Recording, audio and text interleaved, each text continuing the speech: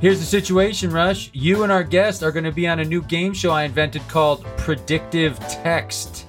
I won't go into anything else right now. I don't want to tell you what the first round, what the prizes are. I'll tell you this. There's no prizes, but I'm not going to tell you what the first or second round are compromised of just yet. All right. Well, we can't do any more predictions about predictive text, but I'm excited. And I'm Rush Howell. I'm TJ Jagodowski. And this is Here's the Situation, a real podcast about hypothetical situations. And this week, as with every week, TJ, we have a theme. Yep. And our theme this week is polar sore texts. Maybe our most blatant attempt to get Polar to sponsor us. Yeah, and then I did not end up doing a Polar one because just 2 weeks ago we did flavors of seltzer water for you, so I couldn't do it. But anyway, more important than the theme, which is polar sore text, is our guest. Our guest. Yes, one of my very best friends in the whole wide world. We've spent time with each other's families. I know how his mom and dad met and where and why, because Connie was working at the library at the Illinois Institute of Technology. Well, anyway. So our guest is the I don't know. We usually don't do kind of credits, but he's the executive producer and creator of AP Bio. More importantly, he's our good friend, an amazing improviser, and someone that I love. This is Michael Patrick O'Brien. Hey, buddy. Hi guys, thanks so much for having me. Yes, it's great to have you on. And just so people don't get, I didn't know TJ knows everything about you. I didn't know your mom's name is Connie. Yeah. It's so rare nowadays that my podcast intros involve mom's job when she met my dad. And I was glad that got in there. One of the only ladies there. One of the only ladies at the Institute at the time, right? Because my mom's name is also Connie. So I didn't know that we had that in common. But indeed we do. Is it short for Constance or is it sort of something different? Okay. Yeah, I was so hoping Patty's like, weird. I never asked.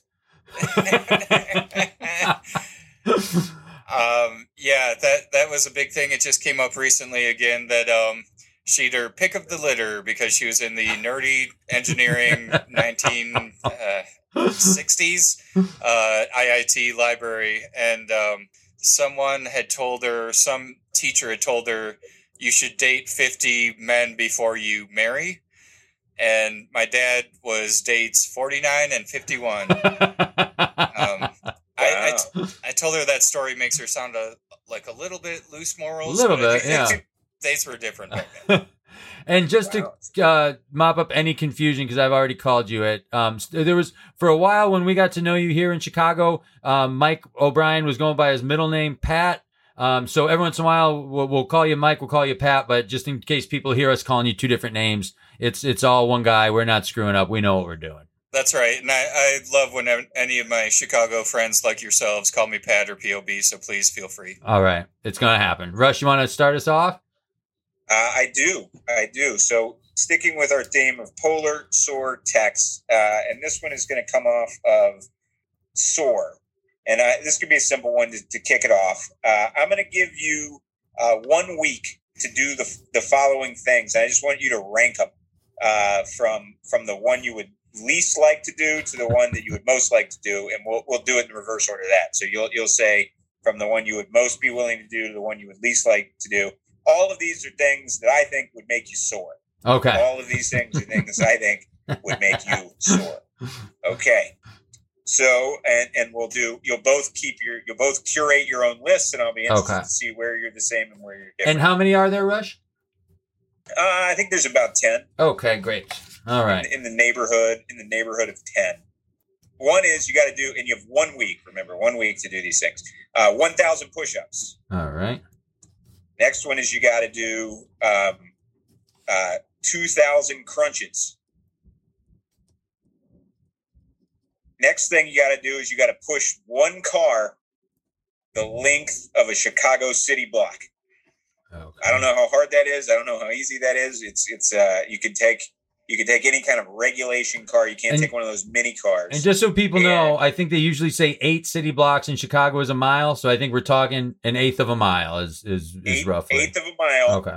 And you get just enough help that it's possible to do it, Okay. but no more than that, right? So if what it takes is 2 people for it to be possible, then that's what it is. If it takes 3 people to be possible, but it's going to put the max strain on you possible to be able to push a car for an eighth of a mile. Okay. It's a sedan in neutral. Sedan in neutral. There you go. It's not a. Thank you. Good clarification. You have to push for an eighth of a mile It's an SUV with the parking brake. Right. It's in park. It would take 300 people. Least want. All right. So the next one is 30 miles running for the week. The next one is 100 miles walking. I didn't know if I could pick a number high enough that will actually phase TJ, but 100 miles is a lot of walking for a week. Next is 150 miles biking. The next is you got to climb 200 floors of stairs. The next is you gotta do 5 boxing matches against people that you'll definitely beat, but not by that much. Wow. The next one is you got to milk 40 cows. I'm How many glad. is that? I was worried that the next was going to be 5 boxing matches that you got to lose. you'll definitely get your ass tarred. Well, you're a little ahead of me because the next one is you got to get in 1 boxing match that you will definitely lose. Yes. Okay. But it'll take a few rounds. All right. And not that the person's toying with you. You're almost even. Yeah, you're never going to win, and you're going to take the worst of it and eventually lose. And then I think I had 1,000 dips. So 1,000 like tricep dips. Ooh. Is that 10? I think that's 11. Double check. 1, 2. I've got 11. Okay, let's take the dips out of there. Dips out. Great. Out. And you guys just once you're locked in, let me know. We'll go. I think it'll be more fun to start with the one you'd most be willing to do and work our way to the one that's absolutely no thank you in terms of these things that could make you sore to have to do them for a week. All right. 1, 2. I think 3. Oh no, it's 2 2s. So one of those has to change. 3. Okay. I'm in. All right. And when POB is ready, we will start from the top. I can be ready. So I wonder what I would do at the top. I mean, I think I would probably. I really don't have a sense. Well, I don't want to give anything away. And I'm sorry, So Rush. We're starting with what we'd like to do least or most. I'm sorry. What did you say? I know you said it a couple of times, but I was writing my list. We're going to start with what you're most willing to do. Most willing to do. Okay, great. Because I think it'll be most interesting to learn which one you hate the most. Okay. All right. So TJ, why don't you kick us off You with bet. what you have in the most willing to do? Without a doubt, I think I'd do it and love it, and I'd probably line up to do it again. Let me milk them cows. Without a doubt. Being around big old animals, please. I think I'm going to get through 20 cows and still just be fascinated by the machinery of it all. So I'm very good with very good with that being number 1.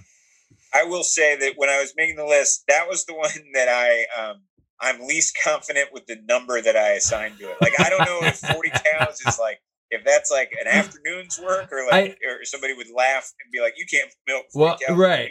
I think what you need to quantify is not the amount of cows, but how much the milk. To completion. You're milking these cows till they're dry, till they're bone dry and not happy about it. Yeah, you milk them dry. Pat, what did you have as your top one? Well, I mean, not to throw a real monkey wrench in, but it feels appropriate to jump to my least want to do. I'll have other good least want to do's, but I had cow milking as my number 10. I mean, fuck that. Who's this farmer? Milk your own cows. This is gross. I don't want to learn this thing. it looks like a thing that has such finesse to it. I like big animals. It seems cool to like jump on them or shove them or whatever, but like to finesse a part of their body. I think it might be more grip and rip than you think on this. Oh, you wish, buddy. You wish. I feel like now that you've started on this path, we are now required to go opposite. So you're going to go from 10 up to 1. That makes sense. 1 down to 10. Because I love that you started out. I have to say, I'm with Mike on this one. I don't want to milk those cows. You guys are crazy. Like, I don't want to get in there and milk them. Now, I will say, this is the only one where you're not quite sure at all what's involved. The other ones, you know exactly what goes into it. This one has like some variables, has some mooing, some like there's a thing with free will that's also involved in this thing. Like I like the mystery of it all. I'm not sure I would have a 10th, but it wasn't number 1. It wasn't in the running for that for me. But anyway, TJ, what is your number 2? The one you're second most willing to do? The one I'm second most. Oh, I'll push that car, the block. I kind of like that. That's a very satisfying of a lot of these other physical things. Like you don't actually see the result at the end, but the pushing of the car, like it used to be there and now it's way over there. So I like being able to see that result. So that's my second favorite. And then the guy runs out and he's like, "What are you doing? Bring my car back." I've been put to this test for a week. I have to do it. What do you got as your second least favorite? Sorry, by the way, my dog is. If someone's breaking in, Pat, you don't have to keep doing this. Somebody's got to milk that dog. Get it calm down. I got it. Can we just touch on real quickly that I feel like you said as a throwaway, Rush, I've milked a cow. Yeah. When did that occasion come up? More than once. I mean, my grandmother grew up on a farm, and we went down there, and I had to milk the cow, and I was never into it. I mean, that was kicking and screaming to go out there and milk the cow. But I've probably done it. Not since I was probably 12, but I've probably milked the cow through 3 or 5 times. Got it. I'm going to go next with really either of the boxing match ones, but I'll go boxing match lose. I boxed for a summer in college, and it's unbelievable how within a minute you're in hell. Even not punching or getting punched, just holding your arms up and moving your legs. It's like intensely. It made me stop saying, "Oh, this boxing match is boring" on TV, because they should be. You're immediately exhausted. And I was in good shape back then. So my brother Todd and I put on gloves one time and just started going at each other in his bedroom. 60 seconds, we were just gassed, man. We're done, and we were young and in shape. It is a serious hardship. I tried to jump rope for a minute a few weeks ago, and that was very difficult. So doesn't surprise me. All right, TJ, number 3, most willing to do. You know I'm going to walk that 100 miles, my friend. Yeah, I thought that would be number 1, but I'm glad I got it up. I'm glad I put it so high that at least it's going to take me. I mean, that's going to take me the week. The pushing the length of a car is going to take me 15 minutes, and then we're going to be done with that and have the rest of the week free. Yeah, you think you'd be able to do it in 15? Yeah, maybe. Yeah, we'll get it over there. 15 and a half an hour at the most, you know? Yeah. It's definitely been a lot less time than walking that 100 miles. Yeah. And right now we're in the tundra. It would be miserable. Obviously, now you'd have to do it on a trip. Now that I know I have to milk them cows dry, I think that's going to take me a little longer than I thought. Yeah. It's not just like one tug. I don't know how long dry is. I don't know if you can even get that to happen. All right. So Pat, are you the other boxing for your next, or is there one in between those? I would. The more you guys talk about the 100 miles and that it was kind of catered to TJ, I'm like, oh yeah, walking sounds like it should be easy, but that is probably hell to go 100. I walk my dog maybe 2 miles a day, spread over a couple walks, and I'm very proud of that. And so to add 98, I bet is no fun. Just add 60 more dogs. So I'm gonna knock out the walk. All right, 100-mile walk is number 8 for you. I love that it's almost mirror images to these lists Yeah. so far. TJ, number 4 for you. Number 4 for me, 150 on the bike. 150 on the It's the only bike. mechanical one here too, so I'm going to rely on the machinery of it. Maybe it'd be easier. I think it actually would be easier than the 100 miles walking, but I just haven't been on a bike a lot. But like, it feels like the addition of that machinery and only an addition of the 50 miles for that, I feel like I'm definitely going at least twice as fast on the bike than I would be walking. So I think that might actually be easier, but the walking is what I enjoy more. I mean, the walking's like 30 hours. The biking's like 10. Yeah. I would think it's definitely. I mean, the biking's obviously harder, but I think it's going to be a lot less time. All right, Pat, you got number 7. I'm punting that boxing thing down the line. I actually think that seeing the other guys go down would give me little adrenaline rushes. You know, so maybe you break one. I don't know, but like breaking a guy, that's gonna give you a little. That's gonna rank higher. So I'm gonna get rid of. I'll get rid of the crunches. Mm-hmm. Okay, 2,000 crunches. Not super fun.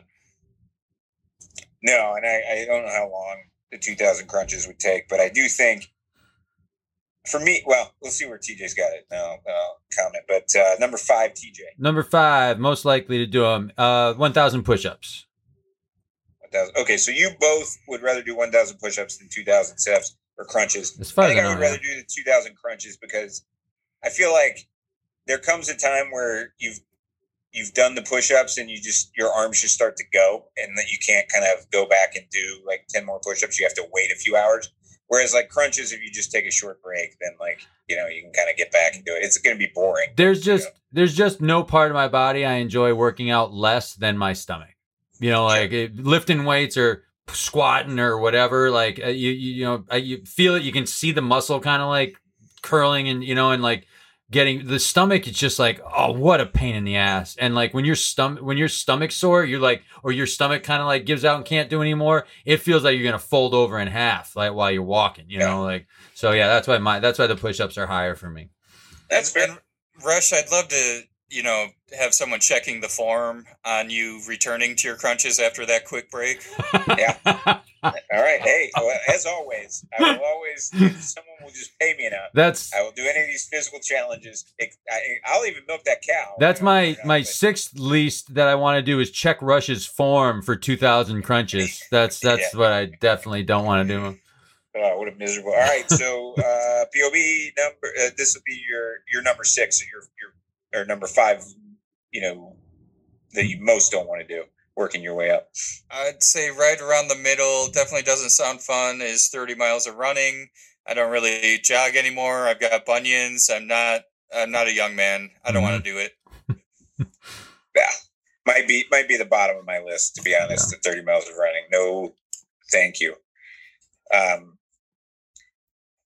TJ, you're number 6. Next is 2,000 crunches. That'll be number 6 for me. Seems about right. It seems to me 1,000 push-ups and 2,000 crunches, not that far apart. And the number 5 for POB. I'll go 1,000 push-ups. No fun, but feels a little cooler than crunches. I agree with TJ on that. Right. I do think maybe I agree with you in that regard. Right. I'd rather do them because this is what TJ said. Right. Like I would rather, when I finish 1,000 push-ups, I might feel like a little bit like I'm going to be stronger. Whereas the crunches, you just feel like you're just throwing like, you know, sand onto the beach. Right? It's just like, it's never going to show, never going to help. Yeah. Okay. Yeah. TJ, number 7. Number 7, climb 200 floors. Yeah. How long do you think that's going to take? Well, in New York, I stayed on the 17th floor, and I walked that 2 or 3 times in one day. So I think I probably could do this in a day, but I would space it out over 2 probably. Oh yeah, I mean, I think you could do it in an hour.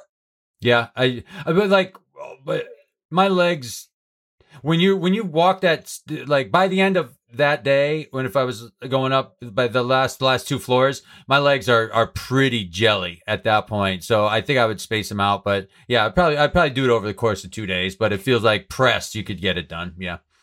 Yeah. I am going to ask you at the end, which one do you think would leave you the most sore at the end of it? And that one would be in the running for me. Yeah. POV number 4. I wouldn't really want to kiss a goat. Was that? But you still got to for a week, right. But more to your point, probably it was kiss 100 goats. Yeah. Oh, right, kiss 100 goats. Dry. Kiss them dry and make them think you mean it. That doesn't sound fun to me. Steal their hearts. Yeah, kiss 100 goats, steal their hearts. And by the way, goats they're not gullible. I mean, No, like, you're gonna have to work to convince that goat that you meant it.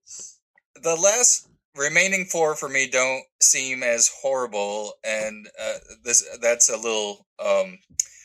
We just crossed a line for me where the others have all seemed horrible, but. The long bike ride seems really hard, so I'm going to put that here. I love that boxing is just continually moving up. I enjoy that. It's really kind of been a change. I forgot that you get to see victory. Like a lot of these, you just get off the bike at the end and you're like, oh my God, my legs are killing me. But that one, you're like, wow, I kind of also outsmarted something. Same with the goats. Right, that's right. TJ, number 8. 8 narrow victories. 8 is the 5 narrow boxing victories. Okay.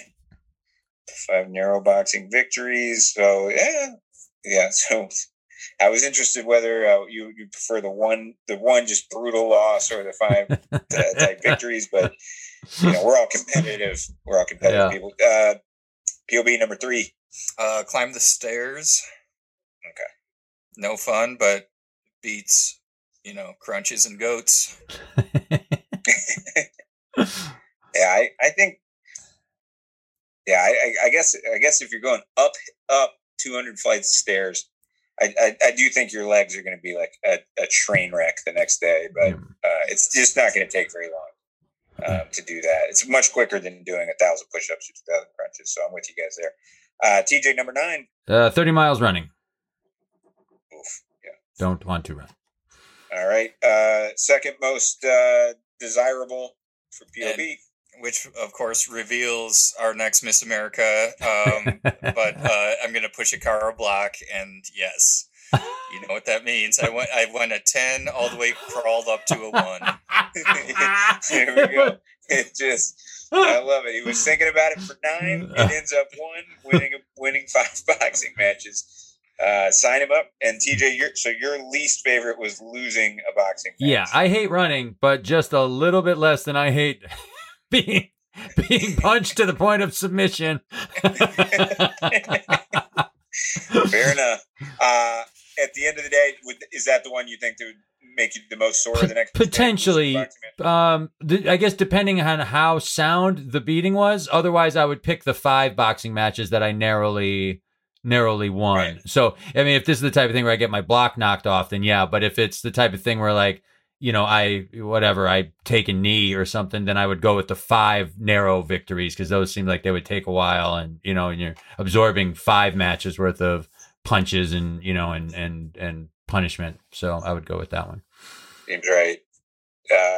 POB, which one would you guess worse for soreness the next day? I mean, the type of soreness of the crunches seems specific and like hell. When it's a thing that you don't work out, and then you go full bore, it's always a weird hell. The soreness of concussions and PTSD of the boxing is a different level that is legit. But yeah, I think crunches would make it like you can't sit up and stand up and sit down well. Yeah. Do you know what your bookends? You boxed in college. Didn't know that. Just a little. And I got my eardrum popped from like a shot to the ear and kind of quit and was like, this isn't really fun. It was fun when it was kind of like hitting a bag and, learning, having a string tied between your ankles and some of the technique. And then they're like, now fight this other guy who's just like a raging mad short dude. And we're not going to tie his legs together. Right. Rush, do you know what your bookends are? Your top and bottom would be? Yeah, for me, I actually thought that the winning the 5 boxing matches would be bottom, because I think it would just be the level of exhaustion that I would go through for one boxing match would be really tough, and to fight 5 times, I think no thanks. But then it was mostly I actually thought 100-mile walk would be pretty close to the bottom for me, because it's just eating up way too much of the week. And the one that I had at the top, which maybe I was wrong to, but I would have done I thought 200 floors, just knock it out, and then the next day I'll have trouble walking around, but I'll be done on day 1 of the week. I thought that pushing the car would be probably worse than the push-ups. I just thought I would. So maybe I kind of don't get it, but I felt like that would be just like when you watch those World's Strongest Man competitions and you see the guy has gotten that huge ball to 5 feet away, and he carried it 95 feet already, but that last 5 feet he has to drop it and then pick it up to move it 1/8 of an inch, and then do again and again, and he's just done. He's totally done. I feel like that would be me for the last half of that car push. Well, if strongman wise we had to move this car with our teeth and a chain, then yeah, I'd move it. I'd move it further down. But all right, guys, here's our first one based on Polar from me. Here's the situation. We receive a text that says, "Hey man, I'm a polar bear. Been texting people at random. Want to chat?" What I'd like for us to come up with is if there was any way over any amount of time, any amount of texts or photographs or conversations, any way ever in hell short of meeting up with this bear in person, that we could get to a point where we think we're actually communicating with a bear. So it's basically like a Turing test, but for a polar bear. And we can say I just want us to get to the closest version or whatever we could do that would have us most likely thinking or presenting a shadow of a doubt of holy shit, I think we're communicating by phone with a damn bear. It feels at first thought is you gotta sense or test its temper. Okay. And and what are you looking for? You're looking for a snap temper to be more likely that we're talking with a bear, yeah? Yes. Okay. Yeah. And cruelty that a human impersonating a bear wouldn't have. Those pure animal things that are not ugly to them, they're just natural. And if you're just oh man, so funny you texted me right now. I've got a bunch of fish in my house, but I love them. I'm going to let them walk all over me. I don't know. And would proper grammar and it's a it's an elephant seal and he's 40 feet away, or would it be blubber ball, me want to eat blubber ball, or me want to eat long gray, which would make us more likely to think we're talking with a bear, proper vernacular or not proper vernacular? Was his first text proper? It was pretty straight. Yeah, it was proper comma and period and stuff. Yeah. The biggest problem for me is going to be a major shift. If I don't get consistency there, okay, then I'm going to feel oh yeah, the human has now decided that of course the bear would fat finger the phone all the time. I'm going to be I'm instead of a picture of the bear, yeah, I'm going to be text me a picture of the phone that you're typing this on, because if it's a bear and he's able to send a text, that thing's gonna have to be but there's it's a speaking spell. There's no way he'd be able to take a picture of the phone unless you're trying to trip him up. He'd need to use the phone to take a picture of the phone. We don't have any friends with a phone there that he can. He's a polar bear. He's in the middle of the Arctic, man. Unless you said have another bear take a picture, but then he'd be dude, what do you think? All bears can talk and text? I'm special, man.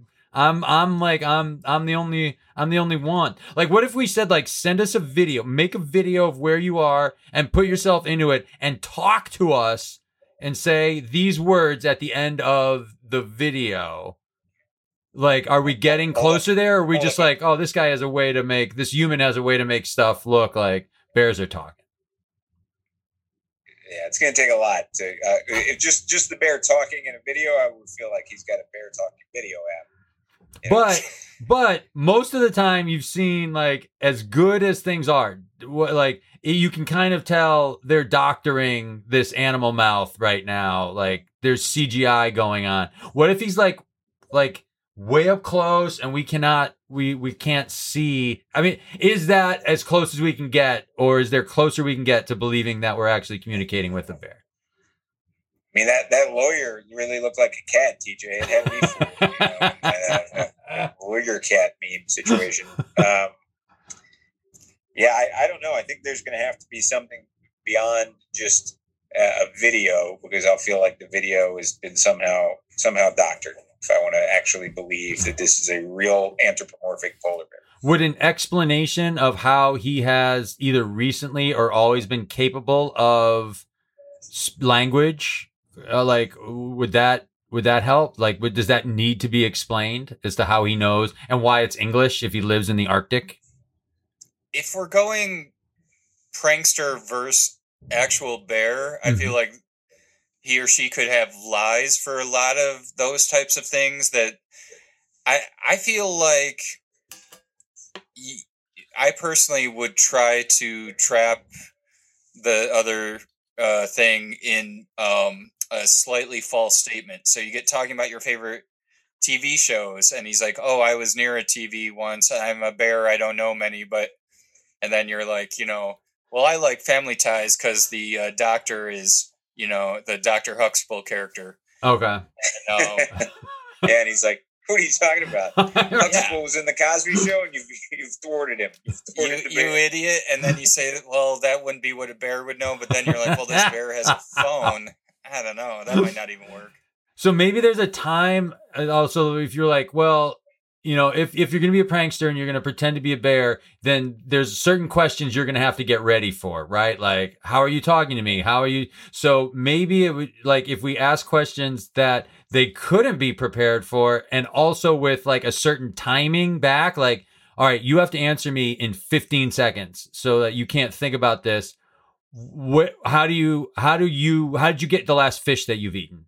Or something. Or where does the sun come up when you get up in the morning? Where's the sun? Or something like that. That we could check against. Yeah, like another problem that would be kind of idiosyncratic to the three of us here is we all have friends who are capable of a commitment to this bit to just a really ludicrous degree. Because I think maybe for the normal person, you would say, well, longevity is going to be the key. Mm-hmm. If this thing keeps texting me and bothering me for like 90 days straight, and sending me new polar bear videos and everything, I'll finally just break down and be like, I guess I'm talking to a bear. Right. He's only got my number. What about that? Like, hey, do you have any cubs? I want a picture every day for the next 5 years of your cub.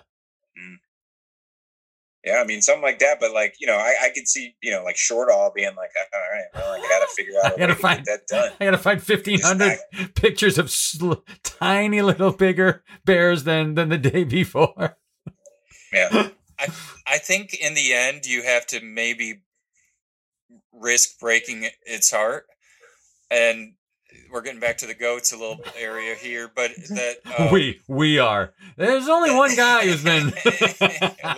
we're all back, and that you have to threaten stopping talking unless you get. And I guess we haven't still gotten it, but like a decisive photo with a newspaper, a polar bear holding up today's newspaper and so on. But what if he was like, how the hell am I supposed to get hold of a newspaper? Like, what can I get you that would tell you today is today? Like like a star chart. I'll take a picture of the sky above me and this star will be where it's supposed to be. Yeah, I'm maybe. I don't know. That one feels hard, but I just am saying, you have to be really fun for like 2 weeks straight and charming and vulnerable and then be like, you know what? I don't even know if this is a bear, and put the burden of proof on him or her and be like, I'm busy. I don't know if you want to go to bed every night chatting. Maybe find your own way to convince me you're a bear. Right. Because I don't really want to, I'll talk to actual Shortall, but Shortall is a bear for many hours an evening. And you pull your affection I hate to say that as a recommendation because it's cruel if it's a real bear, but if it is, maybe they'll find a way. It's on them a little bit then. Yeah. But I mean, if you don't do it, there's like there's like an 8% chance the bear is real and an 8% chance you end up married to the bear if it isn't, so you can't. You open up some things you can't close. Yeah, exactly. You can't give yourself entirely to this text conversation. I'm already trying to figure out less about like, do I figure out it's a bear, and how do I get this bear to quit texting me if it is a bear? Like, I don't, Why do you want him to stop? You're in love. Just relax into it. Yeah. Well, this one actually we almost never have these, so like this one we can actually leave open to listeners if they want to like write us. Maybe there's something that we're missing that is like an obvious answer to this. Although if there's not, then we should start like telling people we're bears because it sounds like there's no way to disprove it or prove it. So like you might be able to, like pull a Black this off. Situation. Yeah, but if you want to write us at here's the situation podcast at Gmail, if you have like a sense of like a foolproof way to prove that a texting bear is actually a texting bear, we'll read those and maybe offer some clarity later at a later time if there is. All right, good. So now we're going to go off of text. So here's the situation. You guys are on a talk show called Generation Gap Filler, where there's some outreach made to try to connect the generations, deal with the fact that there's sometimes misunderstandings between them. And a topic comes up where it says, I learned texting from my younger cousins. And at first I thought, this is stupid. These like 13-year-olds are texting. I'm 30. I'm never going to do this. I'm going to use a phone call like a regular human being. And then sure enough, as weeks went into months, I started to say, the texting makes a lot of sense. And that's actually much more efficient. And I don't have to get on the phone. I don't love being on the phone. And so I learned texting from my younger relatives or from the younger generation. And I was initially not receptive to it, but ultimately adopted it. And I'm glad I did. And they ask you, hey, could you give me a couple examples from your life where you picked something up that you were initially very opposed to from the younger generation, thinking, I just don't care for that eventually worked its way into being an important part of your life, or if not that, at least something that you fully adopted. Any come to mind? Technology or anything? It can be anything. It can be absolutely anything. I think I told you, Rush, I might have mentioned this on here. I was a late adopter usually to technology. So, for someone who grew up on like a Sony Walkman and a Discman and who thought it was just cool as hell that you had like a radio or a tape that you could walk around with, the first people that suggested iPods to me were like, what's the point? Like, why would I need 1,000 songs? That's more songs than I've ever heard in my entire life. Like, why would I ever? And now, like, my phone or anytime I go for a walk, I probably have 3,000 songs at immediate grab to me, which seemed just ludicrous when I first heard that. I first heard that idea. I thought it was just, no reason I would ever need that many. Walk around with a tiny jukebox. Why? Is your knee-jerk reaction to like something that like the kids are doing, is it usually to be kind of negative about it or pretty open-minded? Well, of a certain age, if they're like 15, 16, of like, I'll be like, what the fuck's this TikTok? Why do I need TikTok now? So I am getting to be old man in that way. And I'm sure there'll be the next thing that, is after TikTok or whatever. Although oddly enough, Patrick O'Brien suggested this thing called Marco Polo to me, who was the only person I've ever Marco Poloed with. I'm not even sure if it's still a thing. If anyone ever got in on the Marco Polo train, or if it's still a train that people will get on at some future point. You make little videos that you send to each other, and Pat's the only one I've ever made one of these videos to. A Marco Polo? Yeah, I don't know about that. Yeah, I can't tell as a person of my age what whether that's popular or not, but it does have a little. I go through waves of poloing. Doesn't have to be all about that, but there's times where it's definitely better than a text at times for certain topics. Right. definitely better than a voicemail because it's got an image, but it's basically a voicemail. Like that You day know though, I was you're walking past that Buddhist thing that we had gone to. It was fun to like be able to talk to you in front of the actual building where we were together. That had like an added value to it for me of, like, oh, Pat would like this. Like here's the Brother Love Temple or whatever that place was. Right. Right. My big question with it when I found out about it was why not just FaceTime? And I guess the thought is if you're like on that walk and your friend is, working or something, Right. and Right. you're like, I can leave a little video. I'm gonna go with space travel. I've for years thought that was the biggest waste of my hard-earned money, was that a little bit of my money has to go to space travel for the U.S. government to fly little shit up into space, right. Assuming that all of the world, if it's my home that I'm in, our whole universe is a little speck, and we're sending a tiny speck, a 1/100th of an inch up, and the world is as big as the whole home. Then why spend billions of dollars? Why spend a penny of my Blockbuster money on that stupid project? My dad, who's a scientist, engineer, but loves science, is like, look, because we're going to find a disease cure. And I'm like, we only have two options, like Mars or, the sun or our moon. They don't seem like they have many herbs. It seems like a waste of money. Like, let's just not do it.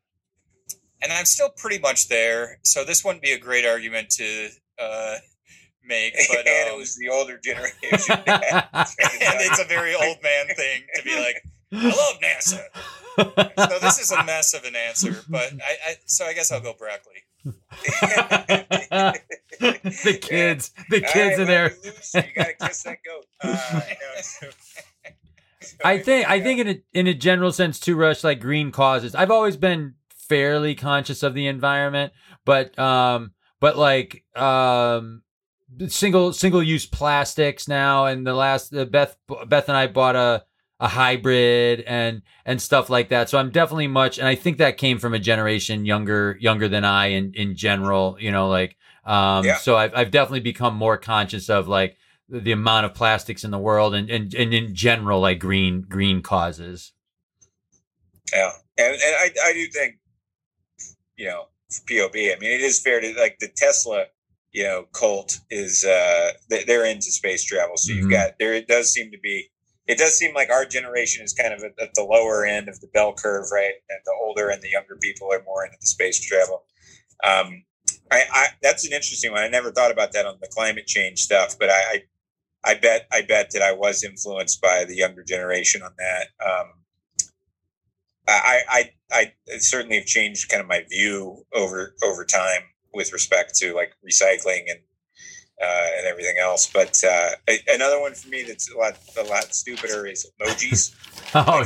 I would never have used an emoji on my phone until probably, I don't know, 5 or 10 years ago. I mean, I'm one of these people, right, that's going to get in on everything too late, right? So by the time I do anything, the kids will be like, oh, yeah, we've stopped doing that. But it is kind of easier just to like throw up a few of these like emojis and just roll through it. Right.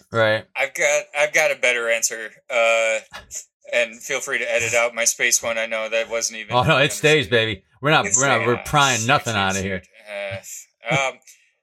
Texting ha ha ha or LOL. Oh, right. I couldn't have been more judgy of that in 2009, 10. And then there was a point, I think, there was a point where I shifted and found it important and found people who never do it to be a little snobby or something, which is also not correct. But in the last year, our friend Tim Robinson and I have talked about how like sometimes when you don't have any human interaction, you don't have any live shows, you don't do any performing or going to dinners for a long time. It's weird how in a little text group or text exchange, a couple friends typing ha ha ha ha ha kind of makes your day. Like it changes your emotions genuinely. You're like, I got laughs. I made my buddies laugh and they made me laugh today. a great call that I also have just recently come around to. I've never typed LOL, but I've started to type the ha ha ha because it made me feel great one time. I got it back and it was, it might have been you, Pat, or someone whose like sense of humor I respect that much. And to get that back was like, yeah, that they, like, because I've always thought there was like a silent appreciation of it, that like they got the joke and they responded with their joke in return. But to hear that like ha ha ha, it might have even been like Dorf, where it's like, that's a gold, that's like solid gold coin, ha ha ha, right there, yeah. Well, let me ask you guys, and you don't have to answer this, but even though nobody's listening to this, but in the event that you don't want to answer, you don't have to, because it could give away too much. But do you have like a hierarchy? Like, I know some people that will type like LOL if they actually laughed, and will give the ha ha ha to be nice. Or I know some people that are kind of the opposite. The ha ha ha is when you really got them. Do you have like a hierarchy in your mind that you're going to use for that? Or is it just like, no, I'll just type one of them or whatever, and who knows? Because sometimes you're typing that when you're not really laughing. You didn't really think it was funny, but you're trying to be nice. I only type it if I actually laugh, and you're getting the ha ha ha. If I didn't laugh, you're not getting anything. Really? Yeah. So yours is a legitimate LOL that you've morphed into ha ha ha. Yes. Yeah. Mine is maybe not out loud, but it's never polite. I don't, with coworkers who do a little joke, I'll just do the old school joke back. Yep. It's fun. But I may not have made a actual out loud sound, but if my brain exploded a little bit at the thing the person texted, I think I'll still do a ha ha ha for that, but not just I see what you did there. Yeah, it doesn't give there's some line. I like that. So I will tell you, I would think my rules are, and I think I'm pretty close to, this is actually rules. I shouldn't admit this because again, people will know, but if I type LOL, it means I actually laughed out loud. And if I type ha ha ha, it means I thought it was funny, but I didn't laugh out loud. Okay. And then sometimes I might give like a thumbs up, or I will sometimes I will give a polite acknowledgement. I don't want somebody to drop a joke and me to just not respond in any way, shape, or form. So, but if you get a ha ha ha or an LOL for me, it means I did think it was funny. But I might do other things that would suggest that I think it was funny that are different than that don't necessarily reflect the truth. All right. And sorry. To your point, 10 years ago, it was fully fine and maybe still is to just not say anything or joke or continue the joke. And now it's like, if you laughed, man, show you laughed. Show your yeah. All right. I'm going to hit you with another. I'm making a minute. You know what? I had written another one that I wasn't going to do, and this other one, but this other one's more conversational. So I'm going to go back to this other one. So I'm not going to give you one on SOAR. It was all about holding grudges and stuff like that. This other one's going to be another one on Polar. So here's the situation. Based on Polar Rush, our favorite club soda, and I think we would say we've tried a lot, and our second favorite club soda is a pretty decent distance below Polar, which is our favorite. If that, I think I could speak for us both for that. So what I'm going to, not sponsoring. They are not. This has been, we've been begging. But what I'm going to give you guys is some categories, and what I'd like you to talk about is the distance between your favorite and your second favorite. So is it like, it's kind of marginal, like my first and second, but for me it's like Polar, and then there's probably 7 others that are all like right around each other at second, but it's a steep drop from 1 to 2.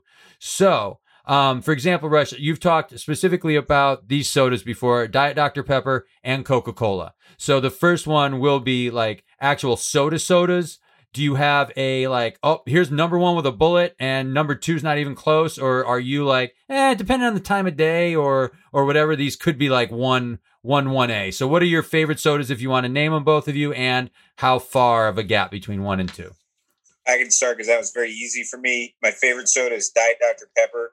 There is a cavern between Diet Dr. Pepper at number 1 and Diet Coke at number 2. And then I don't drink any other sodas at all. Oh, and is it Diet Coke at 2, Rush, or Coca-Cola?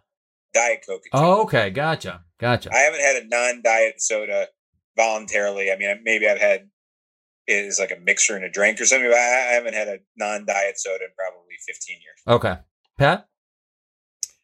Cherry Coke Zero is a number one, and Coke Zero is fine as a very close number two. Okay. Then a huge drop. Basically, no other ones are okay. And weirdly, Diet Coke tastes bad to me, which is confusing to me because it must be 90% of the same stuff. I bet they're making it in the same place. Even be mental. Is Cherry Coke Zero vanilla or Cherry Coke Zero better?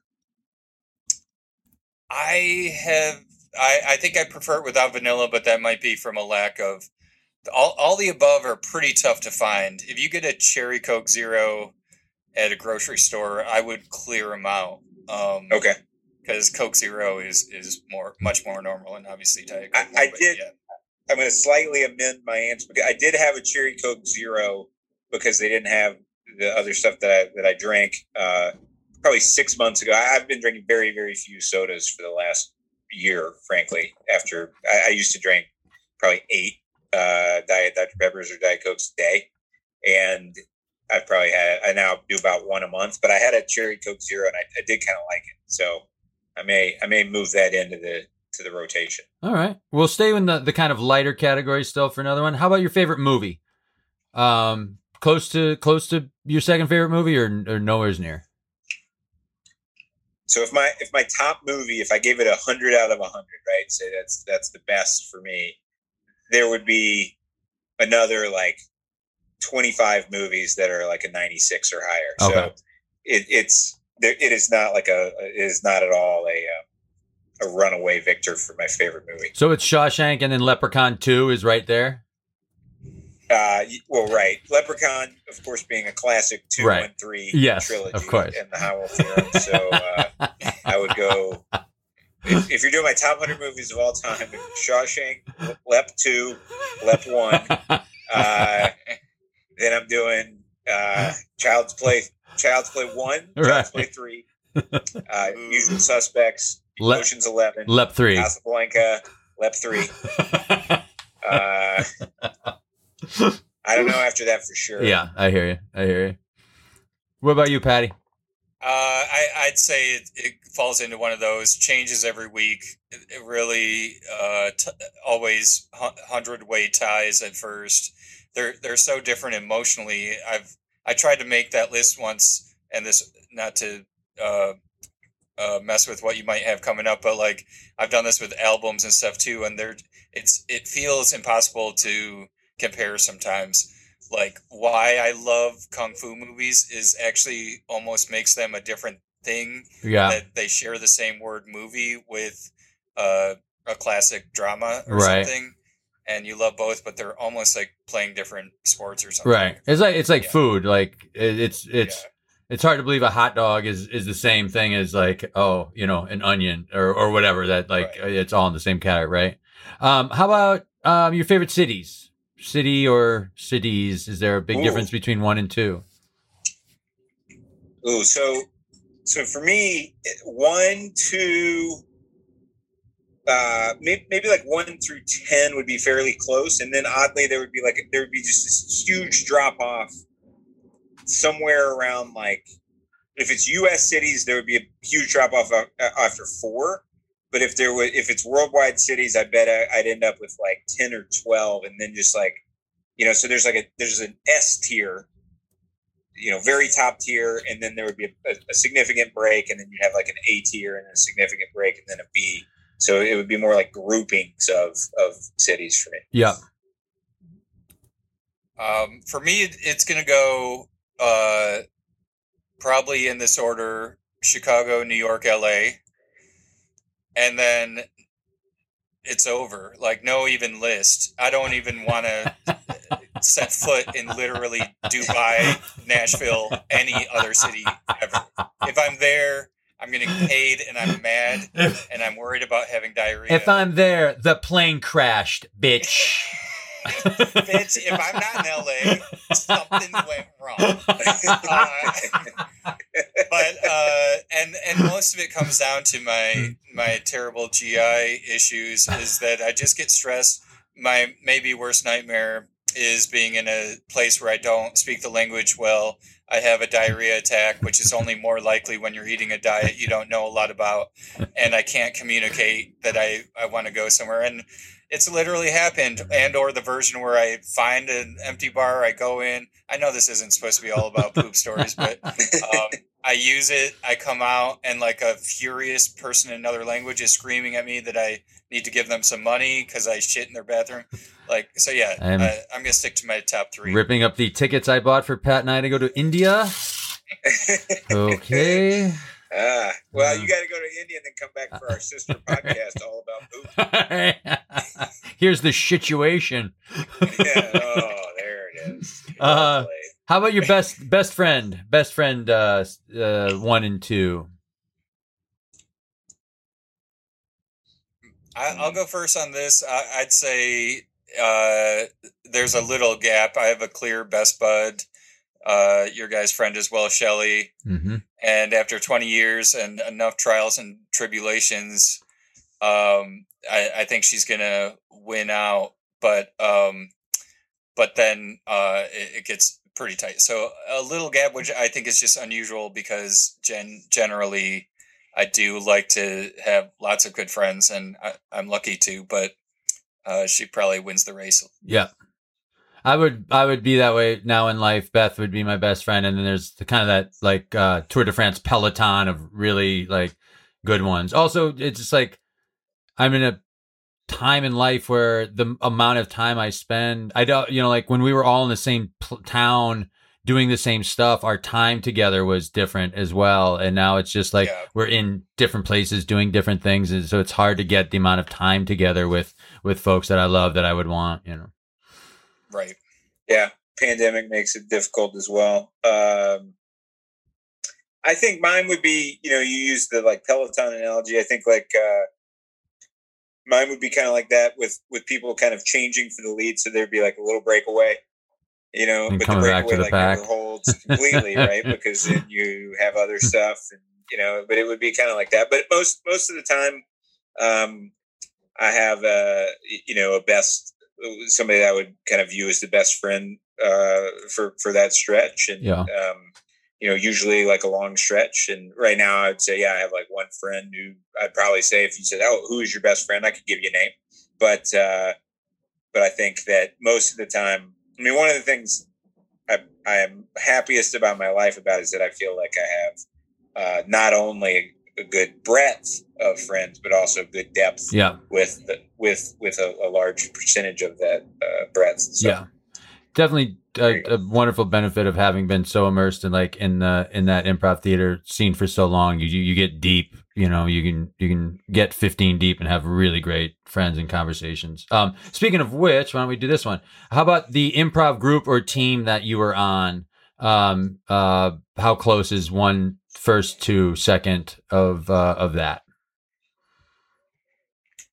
For me, that's a big drop. I was lucky to be on The Reckoning, which both of you coached, TJ for a long time, and we're still a text chain day to day, and some of my best friends, and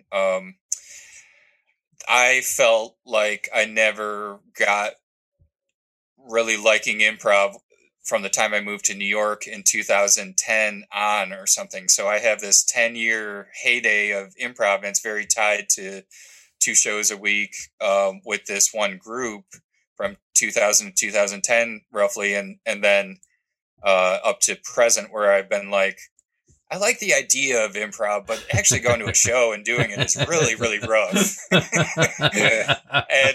that's not across the board, but and I'm playing with really great people in Ass Cats and all these great shows and some individually great nights and individually great moments, but there was a occasionally transcendent vibe that makes for a gap between 1 and 2. Yeah. Yeah, that makes sense. And also, like, it's got to be hard to recreate. Like how long are you at SNL? 6 years. 6 years. And so like you go to SNL and it's already been around for like 45 years or whatever at that point in time. And you're like fitting into an institution, and like, that's really interesting, but really challenging. And then like, you can never kind of recreate the concept of like your first team or your first like creative endeavor that like really came together and you loved and you originated it. Right. You know? And I mean, for me, I wasn't so fortunate. I mean, you were on like a couple of teams before the Reckoning. Just the one, and we would play with you guys all the time. Warren's daughter would open for Super Dreamers, and right, right, and I remember the comment section is going to be blowing up at this point. Exactly. I don't even know if we have a comment. We might have to create a comment section so that there are comments. But it's funny because, like, I mean, I have a theory in part on the Reckoning that, like, I mean, you know, there's a good argument that the Reckoning was like the best improv team in my lifetime, and I think it's almost impossible for such a team to exist that is a later combination, like a later amalgam of folks that were on a bunch of other teams. I think in part, like, you almost have to kind of all start together more or less, or kind of close to together and rise up, galvanized like time. that, like all being in similar ages and times together. Yeah. I just think it's hard to be like I remember when I came back from law school, like Joe Bill, who I, you know, liked and had been like really nice to me when I was pre-law school, was like, hey, come be on this team. It's really great. It's called, I don't remember the name, but Tim Baltz was on it, and TJ Miller and Thomas Middleditch and other people like that were on it. And I went and I watched them do a couple of shows, and I was like, I don't want to like join into this thing that, you know, already exists. And I just want to be in it from like the kind of the ground floor. And with 3033, which would be my favorite one, it was kind of like that, even though I wasn't. Like they had all done People of Earth, which I think is another argument for, like, you know, one of the best improv teams in my time in Chicago. And they all got to start like in level one together, you know, but because I knew them early on and did some earlier shows, I kind of felt like I was part of that group. And there's just something about that. I don't know why I'm rambling about it. But anyway. Traveling Wilburys are one of the only super groups that ever kind of worked. Every other time they tried to put together super groups, it's never really, and maybe that's it. They weren't like in a van together. They weren't playing tiny gigs. They weren't like struggling and, you know, and grinding and all that to like really solidify them. Like whatever the Beatles playing, you know, endless hours of shows and, you know, in little German bars and stuff like that. Rush, is 3033 yours as far as the first? Yeah. 3033 would be number one. You know, number two for me would be pretty high up there, and that would be Atlantis. I was going to say Atlantis, yeah. I really enjoyed that a lot. And then there would be a significant gap, but then there would be like several kind of in there. And then I did not love being on. I mean, Super Dreamers was. I have some great friends from that, but I did not love being on that team, and I actually liked my first team better, which was very, very flawed team. We weren't good, but it's like Jordan Peele and Becky Drysdale and I, and we were able to like get Joe Kelly on there for a while and Brian Shortall. And so it was there were some great people, but I'd say it's like one, and then there's, if that's a touchdown, then two would be at like the 7-yard line, and then I have to go back to the 30-yard line before I get to more. And then the last one is just what's the one that you can think of that has like the greatest gap between 1 and 2, whether it's visual artist, a baked good you like, a superhero or whatever, is that's like, oh, this guy is, or this thing is 1 and number 2 is a mile, you know, is the 50-yard line if you're going with the end zone. The first one that comes to mind for me is my weird, but borderline weird obsession with Federer, where like I love a lot of athletes, and so prior to like Federer, there were like a lot of athletes that would be like, oh yeah, huge fan, but I am a huge fan of Roger Federer, and there is really nothing close for me in my entire like sporting career, and of course like all of sports fandom is crazy. Like, why are we fans of anything, right? But we are, and I am. So that one, I'm sure there's better examples because I do love some other athletes, but that comes to mind. What about you, Patty? Yeah, I feel like sports do feel like, not maybe the most emotionally connected thing, but that is where you get the us versus them. And like, Michigan basketball, Michigan football. I mean, my love of Tom Brady reminds me of your love of Federer. It's not always the coolest thing for a guy to bring up to a bunch of other guys, but I'm like, I've got a thing tomorrow that I'm deeply emotionally invested in. And they're like, what? And I'm like, it's a Tampa Bay Bucks Game 7 of their season.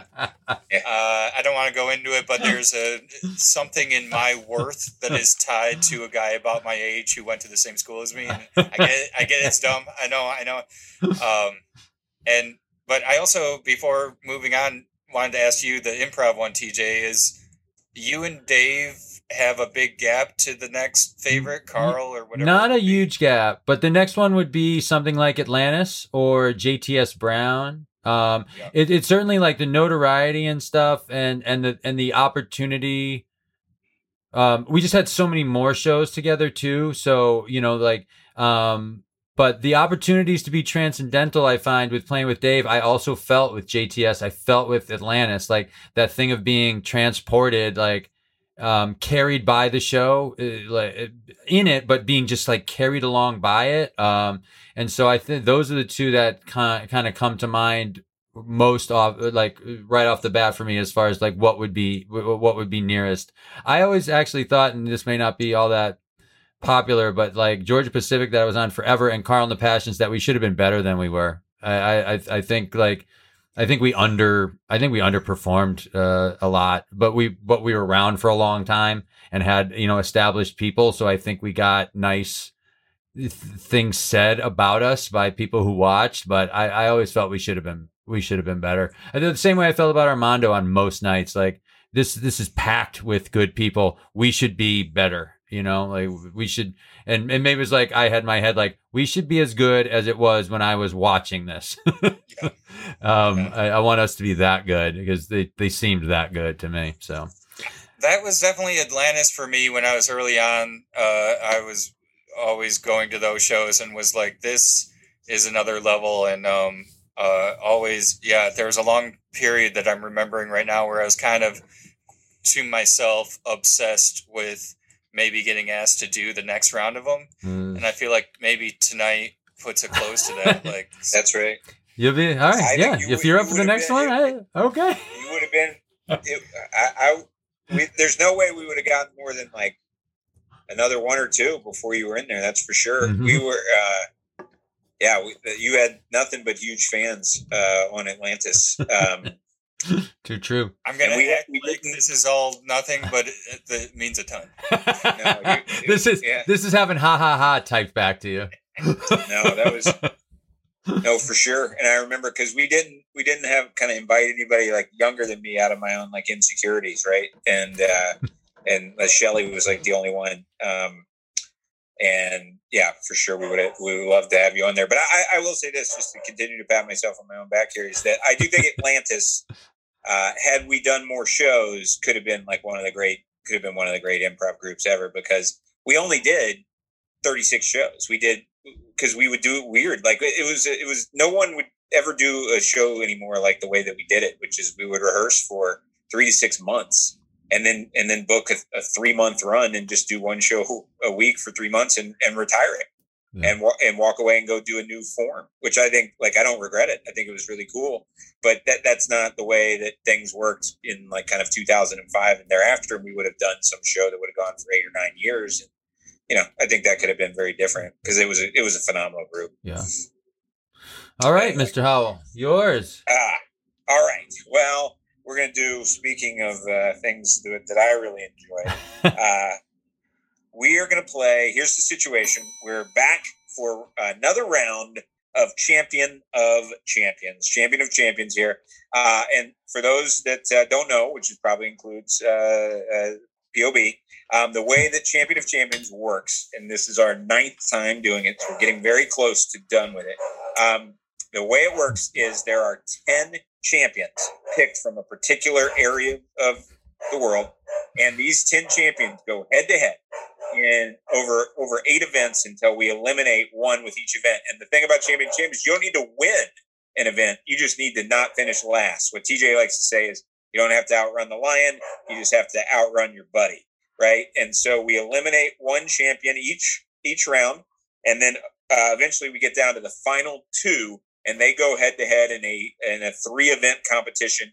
And whoever wins that will make it to the ultimate final, the Champion of Champions. We've previously done it for great actresses. We've done it for great athletes. We've done it for likable oceanic figures. And now, based on Polar Bear, we are going to do Champion of Champions for anthropomorphic animals. All right. Anthropomorphic animals. So here is the list. So you'll need to write down or otherwise keep the list, and then we'll go through them. So first we have Bugs Bunny. All right. Next we have Foghorn Leghorn. Oof. Next we have Wile E. Coyote. All right. Next we have Donkey from the Shrek films. Next we have Scrooge McDuck. Next we have Winnie the Pooh. Hmm. Next we have Mickey Mouse. Next we have Porky Pig. And then we round it out with the Tasmanian Devil. And with, I'll let you guys pick. I tried to double up on animals. For ducks, do you like I've got Scrooge McDuck in there, but I think I can put Daffy Duck in there as well, or Donald Duck. But I don't want to double up on ducks if you think unnecessary. I'm cool with it. You want to put Daffy in there? He seems maybe the most un-Scrooge McDuck-ish of the ducks. Well, you tell me. We could do Sylvester the cat. We could do Goofy. We could do Yogi Bear. We could do Bullwinkle. We could do Snoopy. So if one of those jumps out to you, let's sneak them in there. Yogi Bear feels like an energy we don't have anywhere else in here. Right. So we'll go with Yogi. All right, great. So those are our 10, and now they're going to go head-to-head in a basically random series of events, and you're going to knock out. And when we do this with a guest, Pat, you'll work with TJ to you guys gotta reach consensus, however you want to do it, but you have to reach consensus about who you're going to eliminate. And we are going to start with one that is that POB will have a better take on than TJ. Okay. And that is all 10 of them are going to send in a spec script for AP Bio. Who do you think? Who's giving you the absolute worst? Who's just hitting the cutting room floor? First out of all of those animals sending in that spec script for AP Bio. I mean, I'm going to go Mickey Mouse. I'm so happy you said that. That is exactly who I had. I'm not a fan of his sense of humor. I think like even Winnie the Pooh, I don't think it's going to be funny, but it's going to be heartfelt and sweet. Yeah. But I don't know what's Mickey going to like. It could just be him with like behind of a wheel of a ship, like writing himself in and Yes.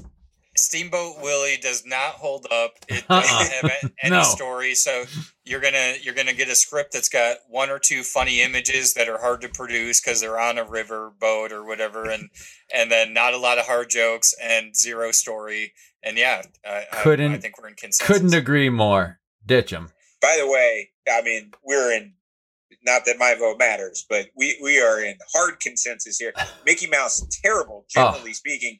Can't put this list together and not include the one that kind of made this concept almost. Yeah. Knew he would probably go down early. Love to see the spec script that the Tasmanian Devil was able to survive round 1. I mean, that thing is going to be an absolute train wreck. Get out of here. That's going to be near the top of the pile. From all 10 submissions, that's going to be near the top of the pile. I feel like his Paula Pell stuff is going to be great.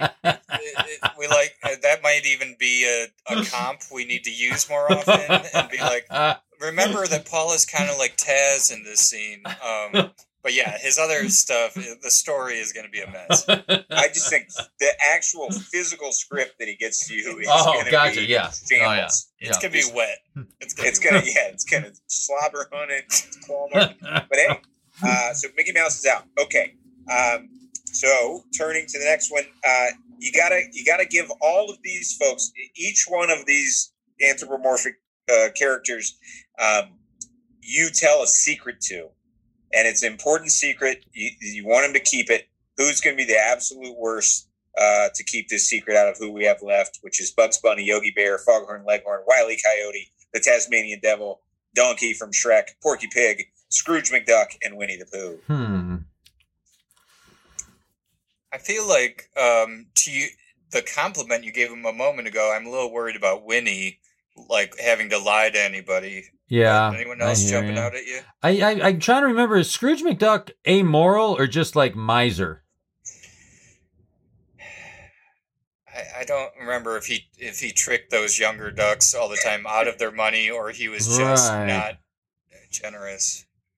I mean, Yogi Bear probably guard stuff. I mean, he does. He likes to put stuff in a safe and throw away the key. Yeah. So I mean, I don't know. He might be able to keep a secret. Wile E. Coyote, yes, is a scoundrel. Also, Porky Pig, it seems like the kind of guy of like, as soon as you told him like, hey, don't drink that, he'd be like, I think, and he'd be drinking it. You know, like as soon as you told him not to, that like if you hadn't mentioned it, he wouldn't have done it. But as soon as you tell him, he walks over to do it. You know, like. Yeah. Although his personality kind of shifted too, because if he was in with Daffy, he was absolutely the responsible one. He was like Friar Tuck, remember? And Daffy was nuts. But if he's in a Porky Pig joint, then he is more Daffy, has more of that Daffy personality. Fair to say that it turns out animal cartoon characters not great at keeping secrets. There's not many on this list that I'm like, you know what, they're involved. Don't worry about it. Yeah. I think I hear you though with Winnie the Pooh. I think like it would stay right at the top of his mind. He wouldn't even really feel like he was violating a trust, like that it just seems like being honest would be the policy. And I think it would be like so at the front of his mind, he would just mention it to the next person he saw. I think you're right. He's got like a morality that serves himself, but it doesn't maybe have a macro view. He's a drug addict, right? Like, I mean, he's a honey drug addict. So like whatever, but he's, you know, but he's also like outside of that drug. I find him incredibly moral and open, you know, like in earnest, but he is a drug addict. Yeah, for sure. You know? Yeah. All right. Yep. Winnie's out. There were a couple that might have been interesting in that regard later, but he is out. Adios, Winnie the Pooh. Welcome everybody to the next round. And in the next round, you're going to play a game of capture the flag, but it's a big game of capture the flag. It's going to go a whole 24 hours. And you got 6 hours to get out to your site and build a fort that's going to be like as impenetrable as possible in creating that. And this person is tasked with going and setting up that fort that's going to be your home base. Who's going to be the worst at putting together a nice fort that you can depend on? Do we say it together on the count of three? Yeah. 1, 2, 3. Tasmanian Devil. I think Scrooge McDuck builds an impenetrable vault. I think just the word of actual construction means that Tasmanian Devil would be the worst at it because he only deconstructs. Yeah. All right. I think he is Mr. Demolition. I don't think he'd know how to build. McDuck is friggin', dodging bullets here because he has never lifted a finger. No, but I think he would hire the best contractors and stuff to get out there and do it. But like, I think it's impossible for the Tasmanian Devil to build anything. I think. I mean, by the way, you've learned a key lesson, which is a champion of champions. I think you can basically never do the 3, 2, 1 stay up, but it would have maybe the first one. I bet we get one. Mickey Mouse. It would have happened. It would have happened for Mickey Mouse. It would have happened there. One person who's just thrilled to have made it through is Wile E. Coyote, who hasn't built a thing, didn't blow up or fail. True, You know? but like imagine that fort. It's gonna have like amazing explosives and stuff like that. It's gonna be a real. It's gonna be a real. Like, did you get this from Acme? And he just doesn't answer. But yeah.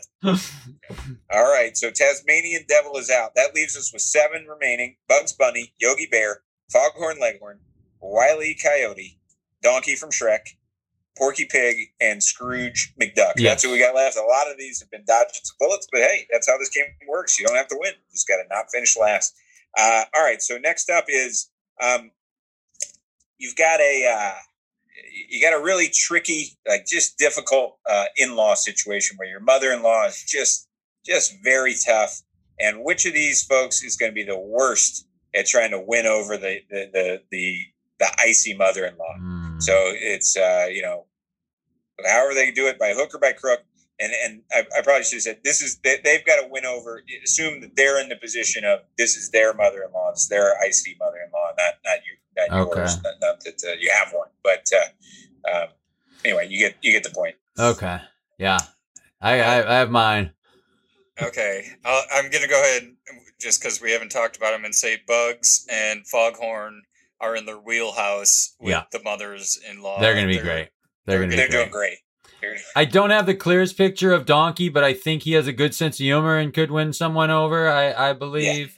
I think Scrooge. Well, he helps with Shrek, handling social situations. Here's why I have who I have. Wile E. Coyote.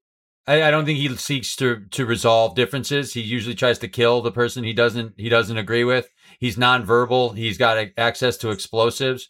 I think just about everybody else could. I mean, Yogi Bear wears a tie, like he's a tie and a collar. So he's going to, I think, have a leg up. I think we're in real trouble with Wile E. Coyote. Scrooge McDuck, just by age, might have a commonality with this lady that might be able to bitch about kids nowadays. But I think Wile E. Coyote gets my vote just for the previous mentioned reasons.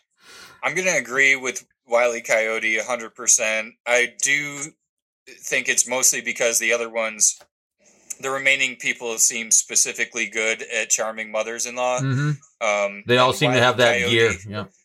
Yeah, I think he'd be fine, actually. I think we're only seeing footage of him when he... At his worst? And I'd love to see him at home, and I bet he's fine. But these other ones we have seen at home, we've seen them be charming. We do have access to that footage, yes. Right. On a scale of 0 to 100, 100 you're pulling entirely for the Roadrunner. 0 you're pulling entirely. 0 you're pulling entirely for the Roadrunner. 100 you're pulling entirely for Wile E. Coyote. Where did you guys come out on the Roadrunner cartoons? Early in life, I was a fool. I didn't know what I was doing. Later in life, probably 97 on Wile E. Coyote's side. Yeah, I'm gonna say what my high school buddy Quack used to say, who had no sports affiliations, and say, I just was always rooting for the best game. You always want overtime. Nice. I love it. All right.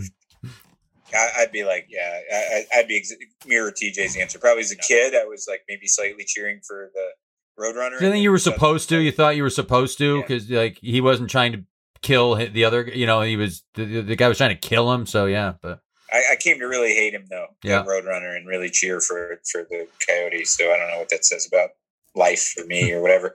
But all right, great. So we've only got 6 remaining here. Next one is you made the finals of the regional laser tag tournament, and this is your partner. Who do you least want to be your partner in the laser tag finals?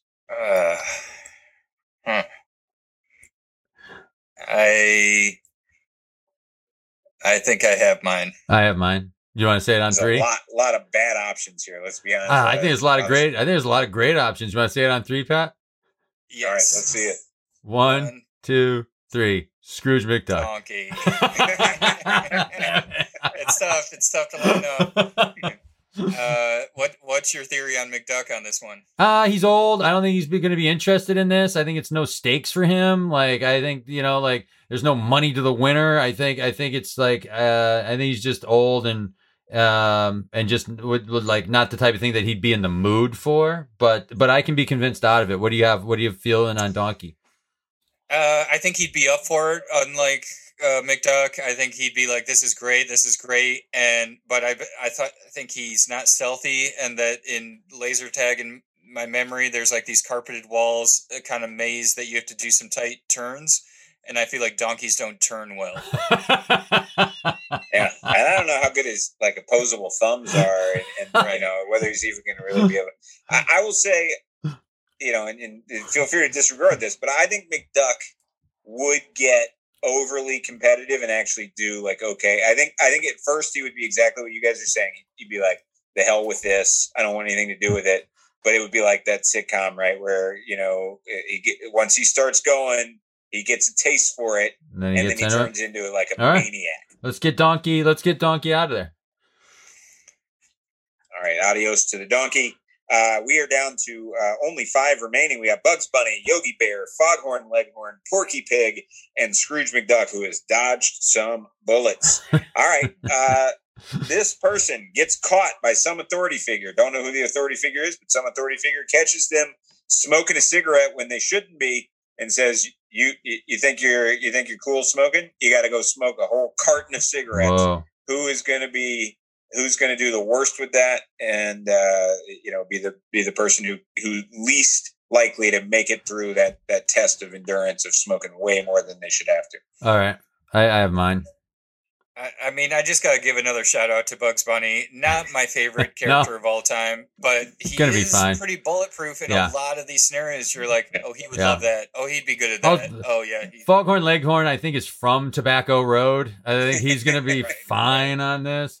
I feel like Yogi Bear has put away a fucking carton or two, like in a bar with. I think that would be a great episode. Is Foghorn Leghorn goes into the shack? I mean, and then he comes in and he's like he's asking for more, right? He's going to be thrilled. Yeah.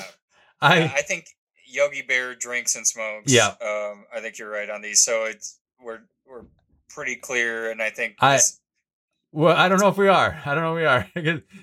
I don't like I don't like Porky here. I think Porky is in real. Okay, good. Okay. It was that or McDuck, and McDuck could handle a couple of cigarettes. Yeah. But yeah, Porky's he's going to throw up. He's in bad shape. Yeah. He's going to go green in a second. Yeah. Unbelievable that McDuck is still here. But he's in there, and he may not get knocked out on this one either. I don't know. Who knows? All right, we're down to 4. And next up is this person.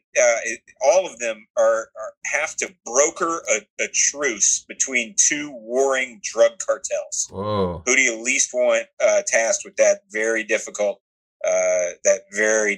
diplomatic assignment? I feel like we've come across Bugs' weakness here. Oh, I don't like Bugs here. Who were you thinking, Pat? Too much wisecracking, because he'll certainly charm everybody. I think he's usually interested in exacerbating the differences between people and not like calming it down. If there was if like I think he would want to get Elmer Fudd to shoot Yosemite Sam and get Yosemite Sam to shoot Elmer Fudd. Like yeah, he's a chaos agent. Yeah. He is. McDuck's been in some high pressure deal situations. Yogi Bear is basically a cop. Foghorn's. I feel like he understands diplomacy at least. You know, he understands the concept of it. Of like, oh no, let's settle down here. Like, feels like something he would at least know how to say. Bugs Bunny would be like, "Moy, did you hear what that guy said about you?" You know, like kind of thing. Selfish. Let's get rid of Bugs. All right. Wow. I would have thought going in, Bugs Bunny might be the favorite out of this crop, but he is not. He's out. He's not the champion of champions. Just for affinity, Foghorn would have been my money favorite and also personal favorite. I agree that he is my favorite character of these. However, he has some weaknesses. Now, again, when I write these, I try to not think about who's going to do well and what. Yep. But I would have thought some things would come up where it would be tough for Foghorn. But so far, I've yet to see one. Maybe I subconsciously steered away from him. All right, so there's only 3 left. We got Yogi Bear, we got Foghorn Leghorn, and we got Scrooge McDuck. Incredible run for Scrooge McDuck. And I don't. Again, we'll see. This to me, this one is close between two of them, and one of them is like. All right. But we'll see what you guys think. So, to eliminate down to the final two. Yep. The last one before we get to our finals is you have to run a long con. So we're talking at least 3 months of work on this thing with this person as your like grifting partner. Who is the last person you want out of this list to do that? Adore Foghorn Leghorn in a long con. I love him in a long con. And you know McDuck knows his shit in that, so there's only one little dumb picnic basket wanting motherfucker that's got to walk away. I think so. And by the way, that's fair. My early one... Leghorn was as safe as you could possibly be there. I love him. Maybe construct an argument that McDuck, just can't you don't want to partner with it. I don't know, but but there's money at the end of it, so you're gonna get his best. There's a payoff, big payoff at the end, so you're gonna get Scrooge McDuck's best, who I would have thought would have been gone in the first two things that he'd be gone. Me too, and I don't love working with him, but he's not gonna add stuff like Leghorn will put a little bit of like icing on some of the cake of whatever this scam is. But I mean, he's the most. He's as one-dimensional as any of these are, other than the Tasmanian Devil, right? Scrooge McDuck is. He kind of does one thing, hoards and guards his gold. But Bugs Bunny, Leghorn, they're like fully rounded people. So it seems so surprising that Scrooge McDuck, who really only does one thing, has survived doing 9 other things up until this point, or 8 other things up until this point. I am a little surprised that Leghorn's just terrible overconfidence and know-it-allness has not gotten in his way. Has not bit his butt at all. No, he's yet to even really be in much trouble. And I gotta say, heading in, I haven't even reread what the events are, but heading into the finals, Vegas is all over Leghorn. But we'll see, because you never know. Because so far, I've thought McDuck would have been out 3-5 times, but he's not. So the way it works for the final two, is they go head to head in 3 contests. I'm going to tell you all 3 contests, and then you're going to decide. And if one of them wins 2-1, that's fine. If one of them wins 3-0, that's fine. But one of them's got to come out the victor, and they're going to make it into our final champions tournament. So here we go. The first is loyally serve as your permanent butler companion. So think Alfred in Batman, that sort of thing. So this person's going to do that for you for the rest of their life as they grow old. The second is it's your wedding. Unfortunately, at the lunch, maybe they call it rehearsal dinner, I don't know, but there was one dish that had food poisoning, and the wedding cook, the wedding DJ, and the wedding officiant all got terribly sick. And this one person's got to stand in for all 3 of them over the course of the night. It's over. It's over, Rush. It's over. We don't need to know what the third one is. This is done. The third one is run an ultra marathon. That is the third one. So I don't think it's gonna be close. I don't know on that ultra marathon. Ultra marathon went the other way, but it didn't matter. The other 2 were in the books. Yeah. Well, we'll see. You got to get consensus. We have to see if Mike. Yes, I want Foghorn to take over my wedding. Obviously, I mean, I want that regardless of this podcast. But I had a moment of waffling on the butler. Obviously, Foghorn would be a better butler, but would McDuck be a more funny for you day to day? I assume they're forced into this, and I don't know how, Maniacal has.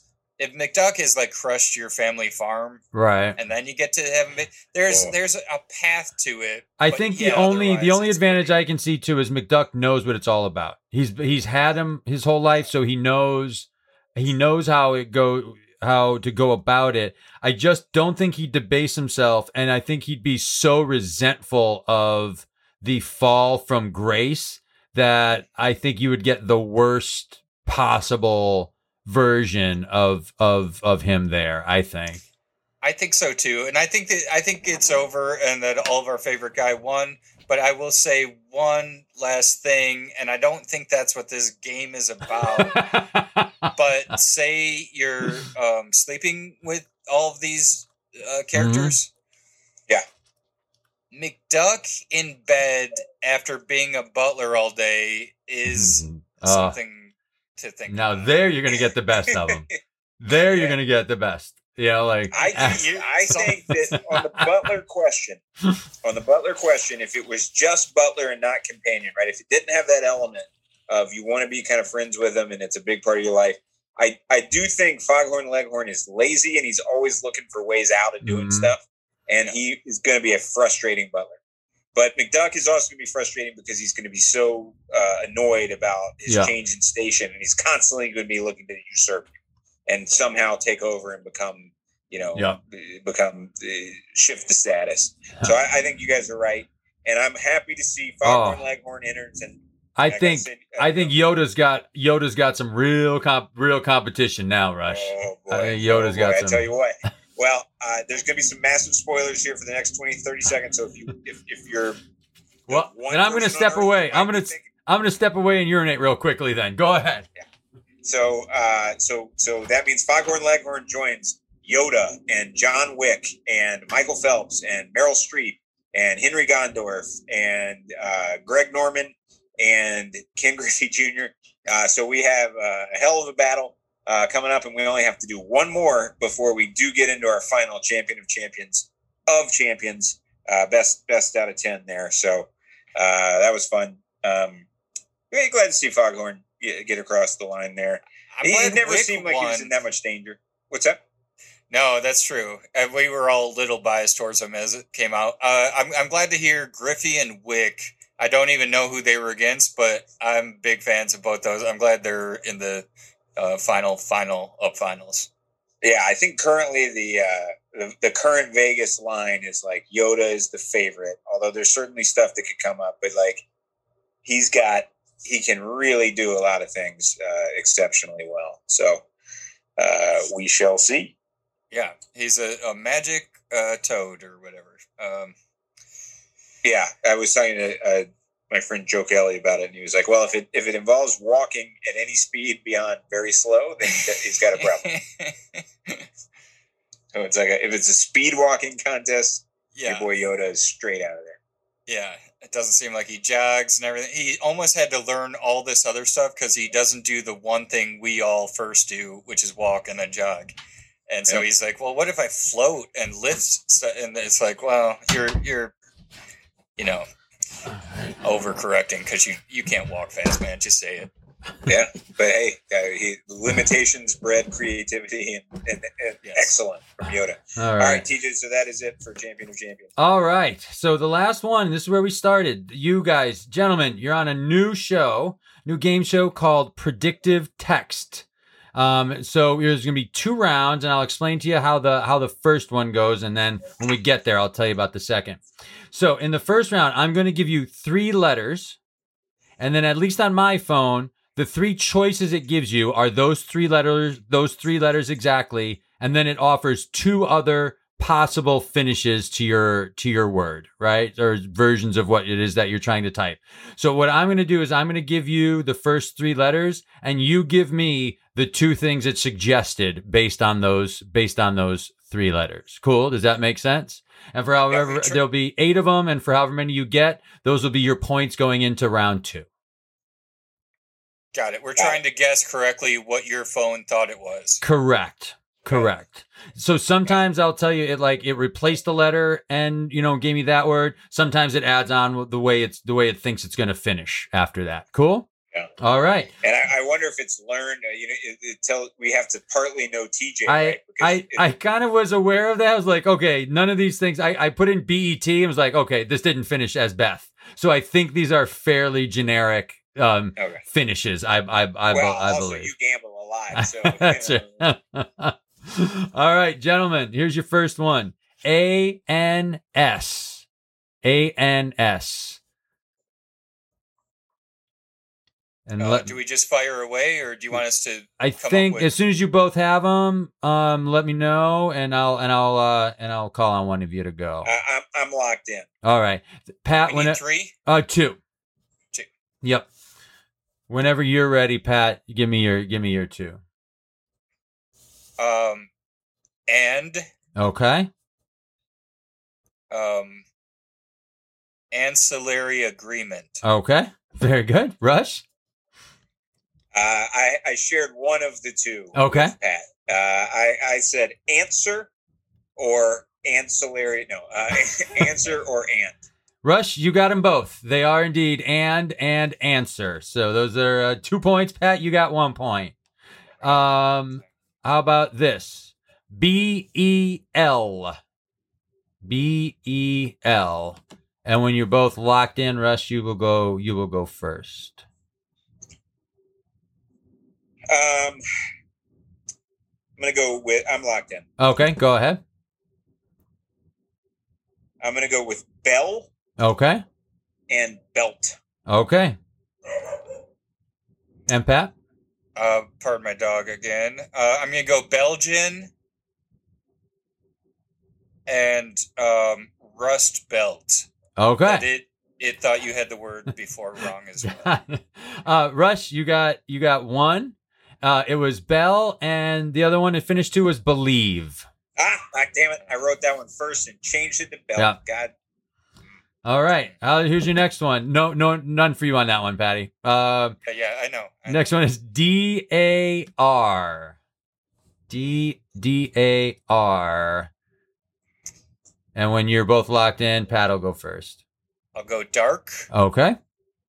And darling, I'm going to miss this one. I'm working late. Okay. Very good. And Rush?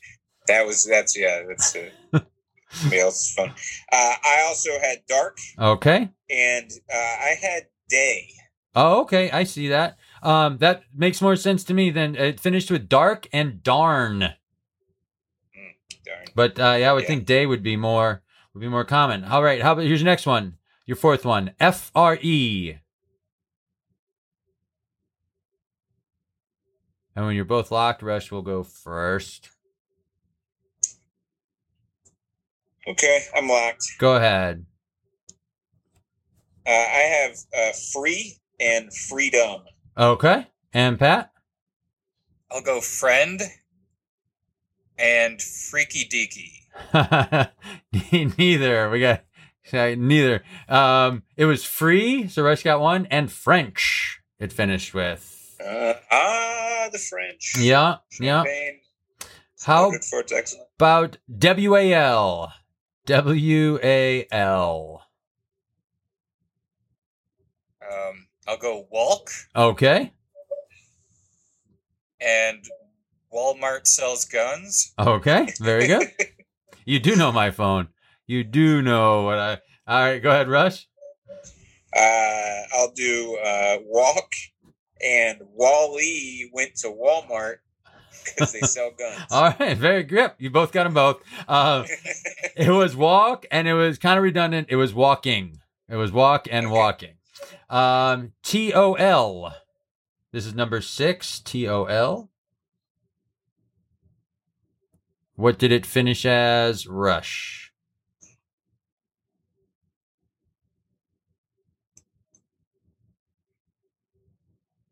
I'll try toll and told. Okay. And Pat? I'm going to go Edo and Stoy, Toledo and Tolstoy. Neither. I'm sorry, man. Neither. It was told was one of them, and the other one was two. TOO. It changed that other L to an O. So with 2 left, Rush has 7, Pat has 3. It's anybody's game. It's anybody's game. And the next one is BET.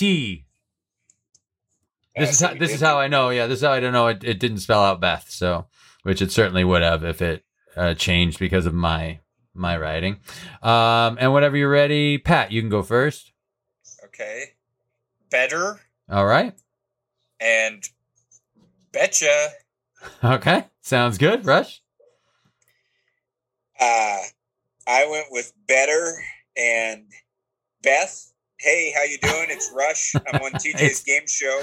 No, I don't need a lifeline. I'm just calling to tell you I won predictive text. Wow. Well, there's still a long way to go. I like your confidence, but there's still a long way to go. It was better in between were the two on that one. Better. I thought there's only one left after this. I'm so, what's that? Yeah, I thought we were only doing 8 of them, so I thought I had mathematically won it. 8 in round 1. Oh, damn it! Yeah, I pulled a Who Wants to Be a Millionaire? Yeah, but you I sure did. It did. All All right, last one. STU.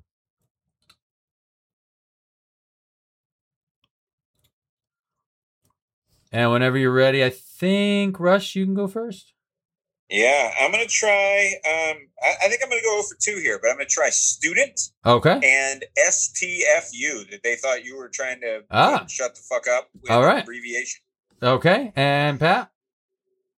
Stewart. Okay. And Stump. Okay. 0 for 4 in that one, guys. It was stuff and stupid. Stuff and stupid. I feel stupid that I couldn't come up with stuff. So, heading into round 2, Rush has 8, and Michael Patrick O'Brien has 4. So you accrue points in that first round. In the second round, you lose points. We're going to be subtracting points. And here's how the second round works. I'm going to give you 5 words, and I want you to tell me at what letter in that word it gave this word as a possible finish. Cool. So let's say the word was amazing. I'm going to ask you for what letter in amazing did it say amazing as an option. So after A, it wouldn't. After M, it wouldn't. After that next A, it might. After the Z, probably is when that thing's going to come. Does that make sense? And whatever you're off by is what I'm going to subtract. So let's say it was the Z and amazing was the right answer, and you guessed N. I'm going to subtract 2 from your previous total. Cool. Got it. All right. Good rules. Fair rules. So there's 5 words. Oh, sorry. Go ahead, Pat. Yeah. Just a quick question. The earlier round is closed. Earlier round's done. Yep. That one's all finished.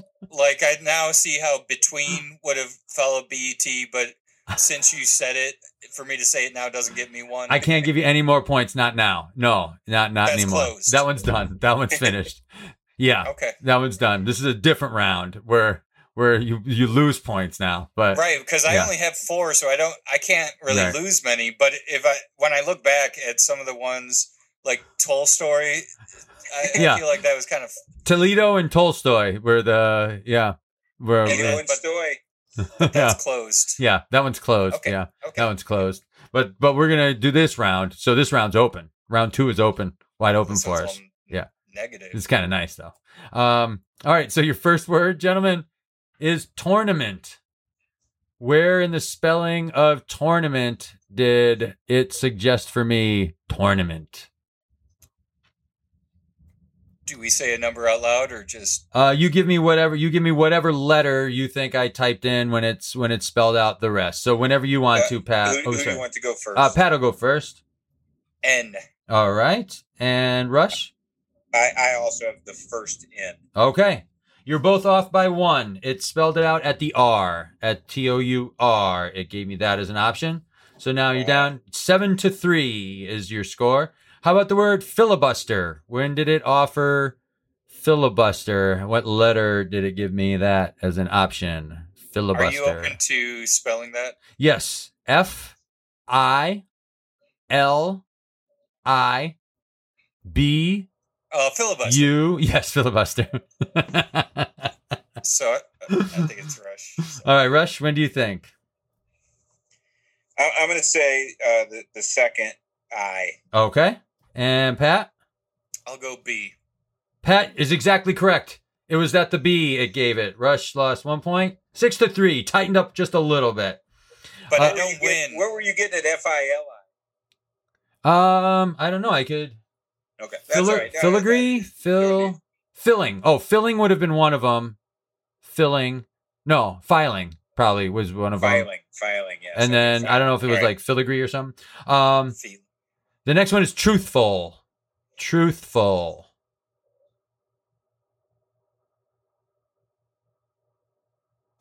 I'll go H. All right. And Rush? I was already locked in at also on the H. You'd both be exactly correct. You stay at 6-3. Heading into our last two questions. I feel like I should have to go. Well, he may pass me on this one, but if whoever's in the lead on the last one should have to go first. Right? Okay. Otherwise, they can... Sounds great. Next one is Symphony. SYMPHONY. Add to the rules, Rush. For fairness, I'm happy to lock them in.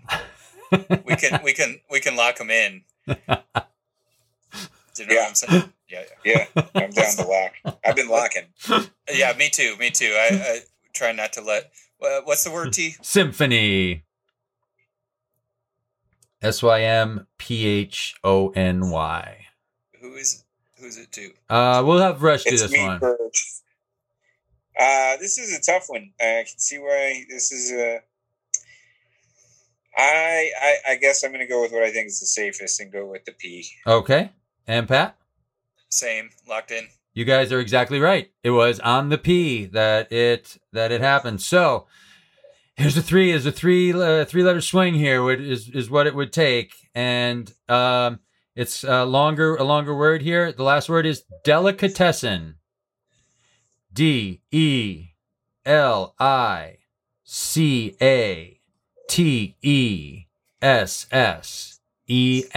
Delicatessen. When did it spell out delicatessen for me? Rush, you're the first to go this time. You're in the lead by 3. If I can just say before you go,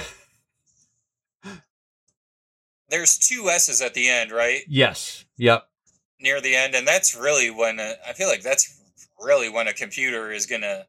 Oh, I don't know what I'm doing. Sorry, this is your turn. I'm sorry. Go ahead. He's trying to throw me off. Because 1 S and the computer's like, I don't know, but 2 S's and it's like, I know. I'm going to take the second E, the end of delicatette. Okay. In the CATES. That's where you're going? Yeah, so Okay. right before the first S. All right. And Pat? C like cat. Thank you, TJ. C? I'm sorry to say for you, Michael Patrick O'Brien, Rush was exactly correct. That's when it put out at that E, that late in there. So Pat, you were off by 3. The final score is 6-0. Mr. Howell and blank set, perfect set, wins 6-0 in the first and most likely last version of predictive text. Well, I don't know. I got a direct line to Chuck Woolery, so we'll see what he thinks. I don't know. Do you think it would make it on TV to predictive text?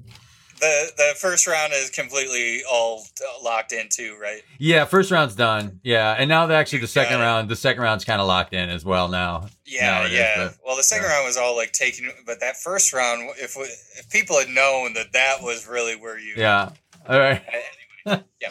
Do you remember we did that scene, Pat, where the whole idea was at Disney Quest and that guy Edmund was behind doors, like dancing with no shirt on, and all we tried to say was like, I like that. That's nice. And we tried to do it so that it had no sexual implication at all, that you were just like, it was as neutral as you could, but still like something. Like, oh, I like that. Yes. That's good. That's a good thing. I like that. That's nice. That's nice. That's nice. That's nice. You like that? Oh, you like that? You had asked that a couple times. Oh, do you like that? Yeah, I do. I like that. That's nice. But yeah, it's very hard for dudes to say, I like that about something and not have it in a comedy show, especially. But we were like, Right. What if it truly means I like that? Yeah, I like that. That's nice. You like that man, Jen? You like that man dancing? I do. I like that. That's nice. I do. Yeah, I do like that. Yeah.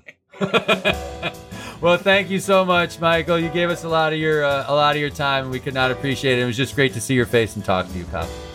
You too. Great to see both you guys. Thank you so much. This was a blast. I'm a big fan of the podcast and loved it. Thank you. Thank you, buddy. And we'll thank Nate and Julie and Emily as we always do. Rush, you want to take us out? Yeah, just if you want to email us at any point, here's the situation, podcast@gmail.com. thanks so much to Michael Patrick O'Brien. Really, really a great treat. In the off chance that there's anybody that listens to this that doesn't watch AP Bio, please do. On Peacock now, right? That's how you get it, on Peacock? That's right. Well, watch those numbers spike, Pat. After all these years, the situation people rush over there. You watch them numbers. There you go. Season 5 just locked itself right there. All right. Good night, everybody. Or good morning, good afternoon. We'll talk to you again soon.